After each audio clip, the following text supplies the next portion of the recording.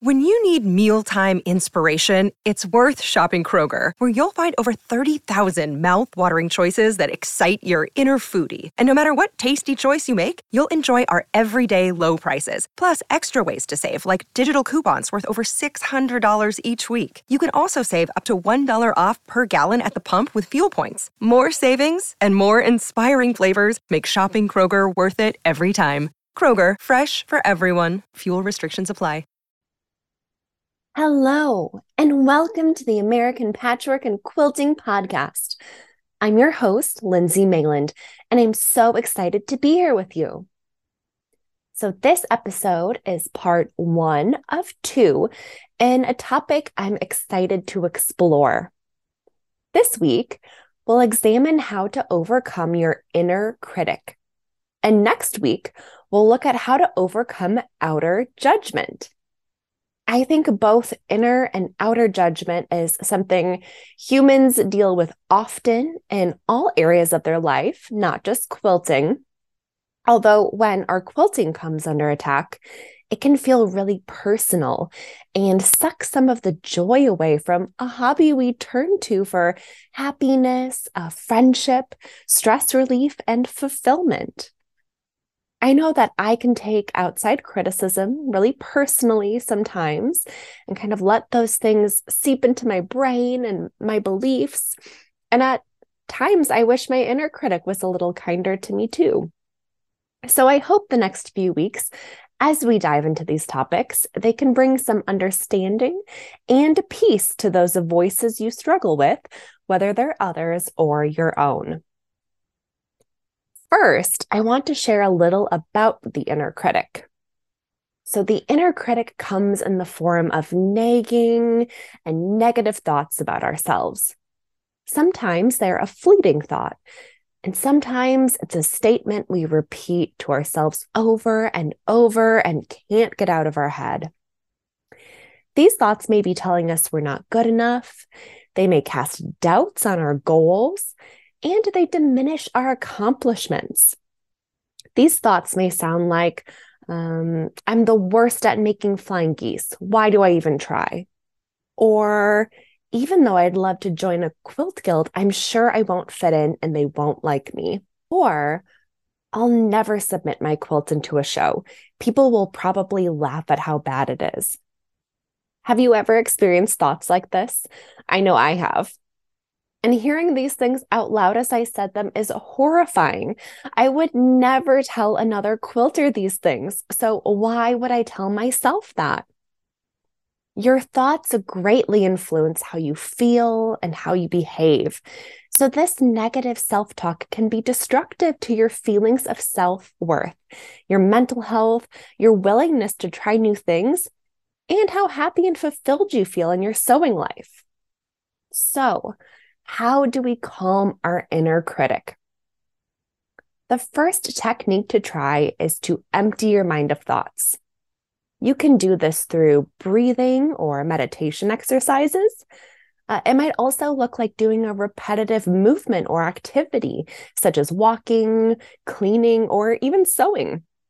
Those kind of repetitive activities allow us to get into a flow, clear the mind, and just be in the present.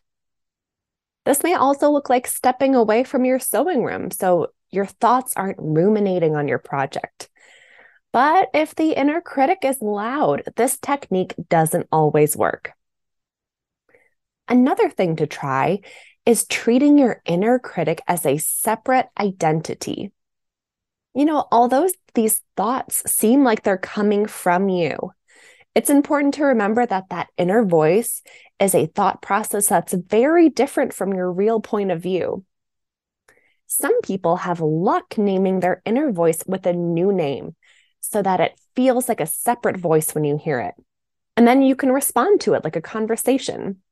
So for instance, if I named my inner critic Dummy, when it talks to me, I could respond, hey, Dummy, I don't need you right now. Why don't you go away?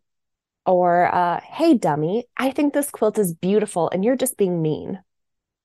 Doing this allows your true voice to stand up for yourself and, shine louder than that inner critic. It does seem silly, but I promise it works. A similar technique involves writing down your negative thoughts.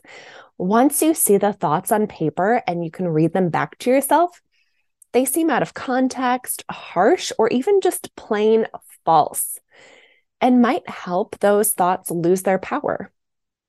If not, you can make a second column next to your thoughts and think hard of a reason why that thought isn't true.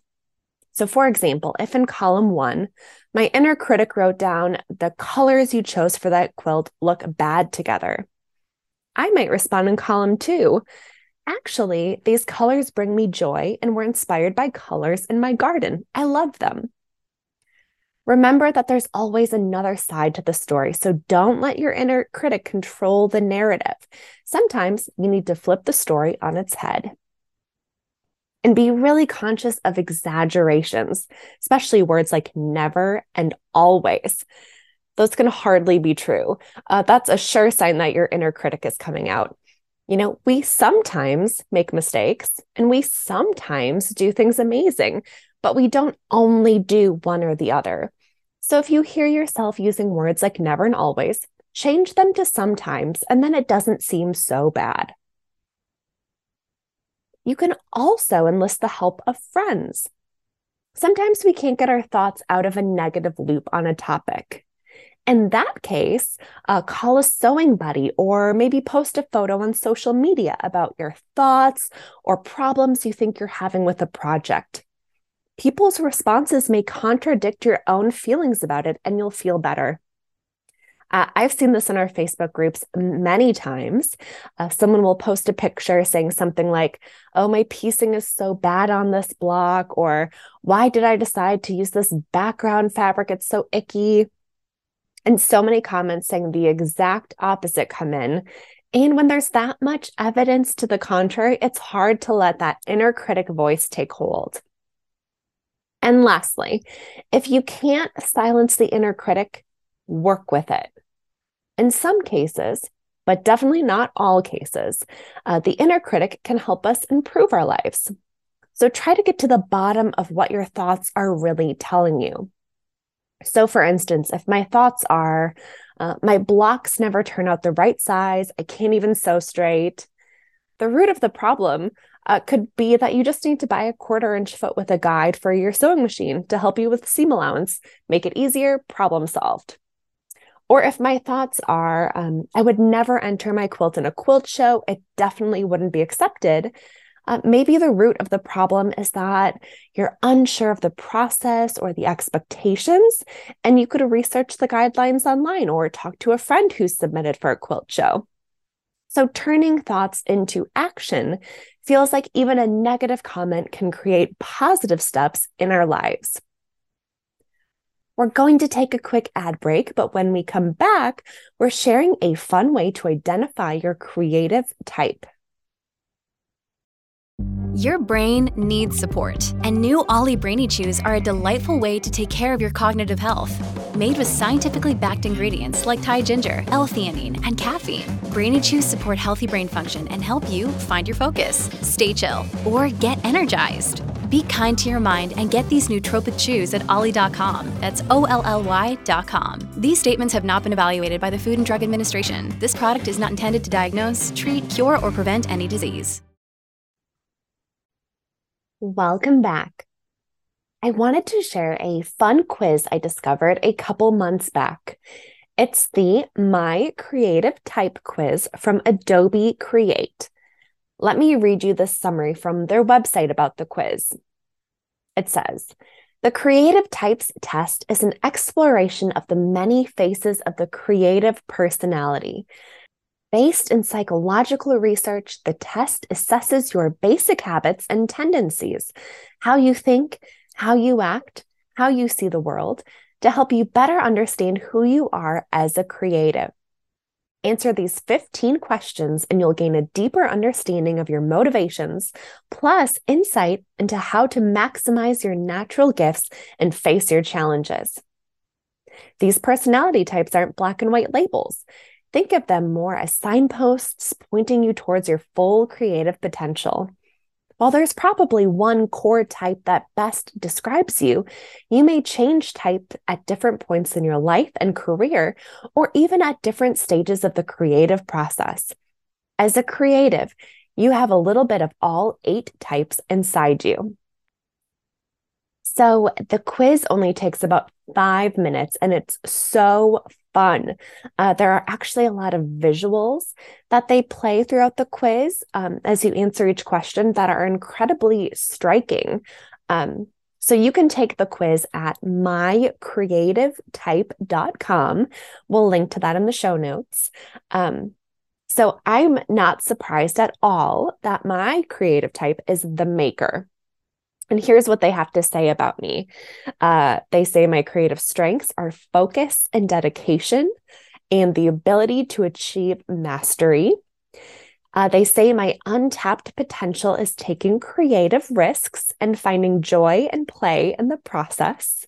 And for anyone who's listened to this podcast the last few weeks, you'll know that improv and things without a plan really do freak me out. They also say that my ideal collaborator is the visionary.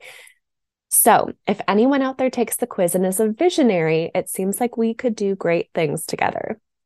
And then they give a longer written synopsis of what my type means. And I'll read a little here because it's so accurate. And I do feel like the maker type could apply to some other quilter. So you might hear yourself in these descriptions. But I really can't believe how accurate this is to me. And it's really helping me see myself in a new way. So here's the snippet of the maker type. One of the hardest workers of all the types, the maker is almost always busy solving problems, making headway on personally meaningful goals, and completing projects. There are few things that bring you more satisfaction than applying your brain power to crafting things and making progress in any form. You tend to excel in design, crafts, architecture, and other fields that blend artistry with business and technology. You're driven by tangible results, and you know how to deliver. A quiet type, you enjoy collaboration, but generally prefer to work alone so you can focus on your own creative process. And there are more insights they share, and you can actually read about all of the types once you're done taking the quiz, which is really fascinating. I love this kind of stuff. So if you take the quiz, please email me your results and tell me if it resonated with you and what your creative type is. I just think these quizzes are a fun way to get insights about yourself and see how you can grow as a creator, without being so serious. So now I'm handing the mic over to Beth for Quilty High Five, where our staff shares something they're extra proud of. So take it away, Beth. Hi, Beth here, and I wanted to share a quilting achievement today. I've been learning to long arm quilt over the past year or so, and I recently completed a quilt with a free motion swirl design. I think the biggest roadblock for me in learning to long arm is the fear of failure, of messing up my quilt top and having it turn out ugly. Once I spend so much time making a quilt top, it's hard to use it as practice. But everyone has to start somewhere. I made a relatively easy quilt top and decided that was the one I would work on my swirls. So you can find this pattern. It's called Positive Effect. It's on allpeoplequilt.com. And this one is great because it goes together quickly and there are 4 sizes you can make. So I figured if I wasn't happy with the quilting when I was done, I could always donate the quilt or gift it to someone.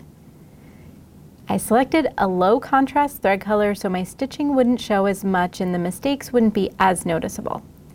Then I got started quilting. The first bunch of swirls were definitely a little goofy. The spacing wasn't very consistent. They were a little more square than I wanted, and I worked my way into corners a few times. But as I got into the groove of quilting, I was able to smooth out the stitching and make more rounded curves, make the spacing more even, and figure out my travel path as I went. By the time I got to the last row of the quilt, I actually thought they looked pretty good. In general, I've found that getting a little distance from my quilting makes me like it so much more. So that can be physical distance, standing a little further back, or just maybe taking some time away from it. I had practiced on another smaller table topper and thought it looked awful. I unloaded it from the long arm and stuffed it in a drawer so I wouldn't have to look at it. I uncovered it when I was cleaning recently, and I realized the quilting was so much better than I had thought at the time. It takes time to build a new skill, and you have to realize it's not going to be perfect right away. So I actually ended up loving the quilt with the swirls on it, and now it's in use on our couch. The funny thing is that now when I'm cuddled up in it, I don't see the mistakes at all, just the lovely overall texture of the quilt. Thanks, Beth. Great job learning to long arm. That is so exciting. I think quilters can be hard on themselves, so take time today to give yourself a quilty high five. And if you need someone to give you compliments, you know I'm your girl, so you can shoot me an email at apqpodcast@meredith.com, and I'll be sure to give you a virtual high five. We're going to take a quick ad break, but when we come back, we're sharing a tip for conquering your UFOs and why you should pack your quilts along while traveling. Welcome back. It's time for UFO Challenge, a segment where I share tips for finishing quilts. So for me, October always starts the beginning of the busy holiday season, and that usually means my UFOs and works in progress start to fall by the wayside. I had this idea recently for my own life that I wanted to share in case it helps others. I have 3 large quilts I'm working on right now, and I would love to finish them all by the end of the year so I can start the new year fresh and with no lingering to-dos on these projects. But the problem is I'm getting too busy. I have family coming into town. I'll be traveling for work in the holidays soon. And I have lots of just shopping, baking, get-togethers, before the year ends. And this causes me some stress because I'm a person who likes to cross things off my to-do list. And if I have quilty projects I can't cross off my to-do list, I'll feel obligated to make time for them when I'm already busy. But I decided to change my mindset a little on these 3 projects. I changed the finish line for them. So instead of having each quilt quilted and bound by the end of the year, I decided that having the quilt top done was my new finish line, and I could be satisfied them, cross them off my list, and put them away until I have more time to devote to them. No feelings of guilt. And since I decided that, I have 2 quilt tops almost done and 1 quilt with about half the blocks done. So I think I will have all 3 tops finished by the end of the year, even as I start to get really busy. And that's a really great feeling. Another reason this works for me is because machine quilting is not my favorite step of the process. It takes me a really long time to make my quilt sandwich and quilt it, and that's just not where I want to spend my energy this season. And it's not necessarily my idea of a fun time during the holidays either. So holding the quilting until next year means I can spend the coldest and snowiest days of winter tackling the quilting and binding, which it almost seems cozy to me, like especially when I have nowhere else to go, the days are dark, it feels nice to cozy up inside and finish some things. And it takes the pressure off having the space in my house and the time needed during the holidays to machine quilt things. Of course, this doesn't mean I won't make additional progress on these quilts before the end of the year. It just means I've taken the pressure off of myself to do so. Changing your finish line can mean a lot of things. Maybe it just means finishing all the blocks before you pack them away. Maybe it means you complete a large number of triangle squares or flying geese units for a project before you set it aside. Maybe it means sending the quilt to a long arm quilter and you'll worry about the binding when you're less busy. All I know is moving the deadline, even if it's only a deadline I'm making up for myself, felt so freeing. So I hope you try something like this if it seems helpful to you. Now we're moving on to Hit the Road, a segment where we share ideas for incorporating quilting into your travels. I recently visited my grandparents in Arkansas. They live in just the cutest house in the middle of the woods in the mountains, and it's such a gorgeous area. So every time I go to visit, I bring a quilt along to photograph. I like sharing my quilts on social media and having photos of them just for my own records. And there's only so many photos I can take of my quilts in my living room or a backyard before they all start looking the same. So when I travel, I think it's fun to bring a quilt or two along to photograph. Not only do my travels give me access to beautiful scenery that I may not have where I live, but also different indoor decor or outdoor spaces that I'm used to. And that's fun and exciting. I've shot quilts in hotel rooms. Those white linens and large beds make for really polished backgrounds for display of bed quilts and throws. I've shot quilts hanging over railings of cute Airbnbs with mountains in the background. I've even taken a quilt to a winery on our travels to shoot in the vineyard. And sometimes I even bring things to my parents' house when I visit them because they have a brown couch and I have a gray couch. So it's just a different type of couch and color to work with my quilts. And while it's nice to get photos of your quilts on your travels, I do think this serves a few more purposes. So it infuses the quilt with memories of your travels. So that quilt has traveled with you. It's been in other locations. It becomes a part of your trip. Your memories looking back on that trip will have the quilt in them. And in turn, when you display that quilt in your home, it serves as a nice reminder of a lovely trip. Quilts can also be comforting while traveling. I can be a nervous traveler sometimes and have a hard time sleeping away from home, but a quilt is a nice piece of home that you can bring with you. You could sleep with it, snuggle with it, have it in the car next to you. And even if you're in a brand new location and environment, at least you have something familiar you made with your own hands there with you as some sort of protection. And lastly, quilts can be a great talking point while traveling. I always love visiting family and friends and showing off my latest quilts when I travel. It's fun to share what I do with them. And when I'm out and about taking photos, or maybe I'm using the quilt, as a picnic when I'm out, it can spark a conversation with people in the area who see it. And those people may have great recommendations for places to see and things to do while you're in town. And who knows, you might even meet a fellow quilter, or at least someone who knows where the nearest quilt shop is. Okay, that's it for today's show. Remember to email me your spooky quilting stories so I can share them on an upcoming Halloween show. It can be a scary situation, frightful technique you've tried, a quilting fail. I want to hear it. So my email is apqpodcast@meredith.com, and that's listed in the show notes. I cannot wait to hear from all of our listeners. Everyone, have a great week.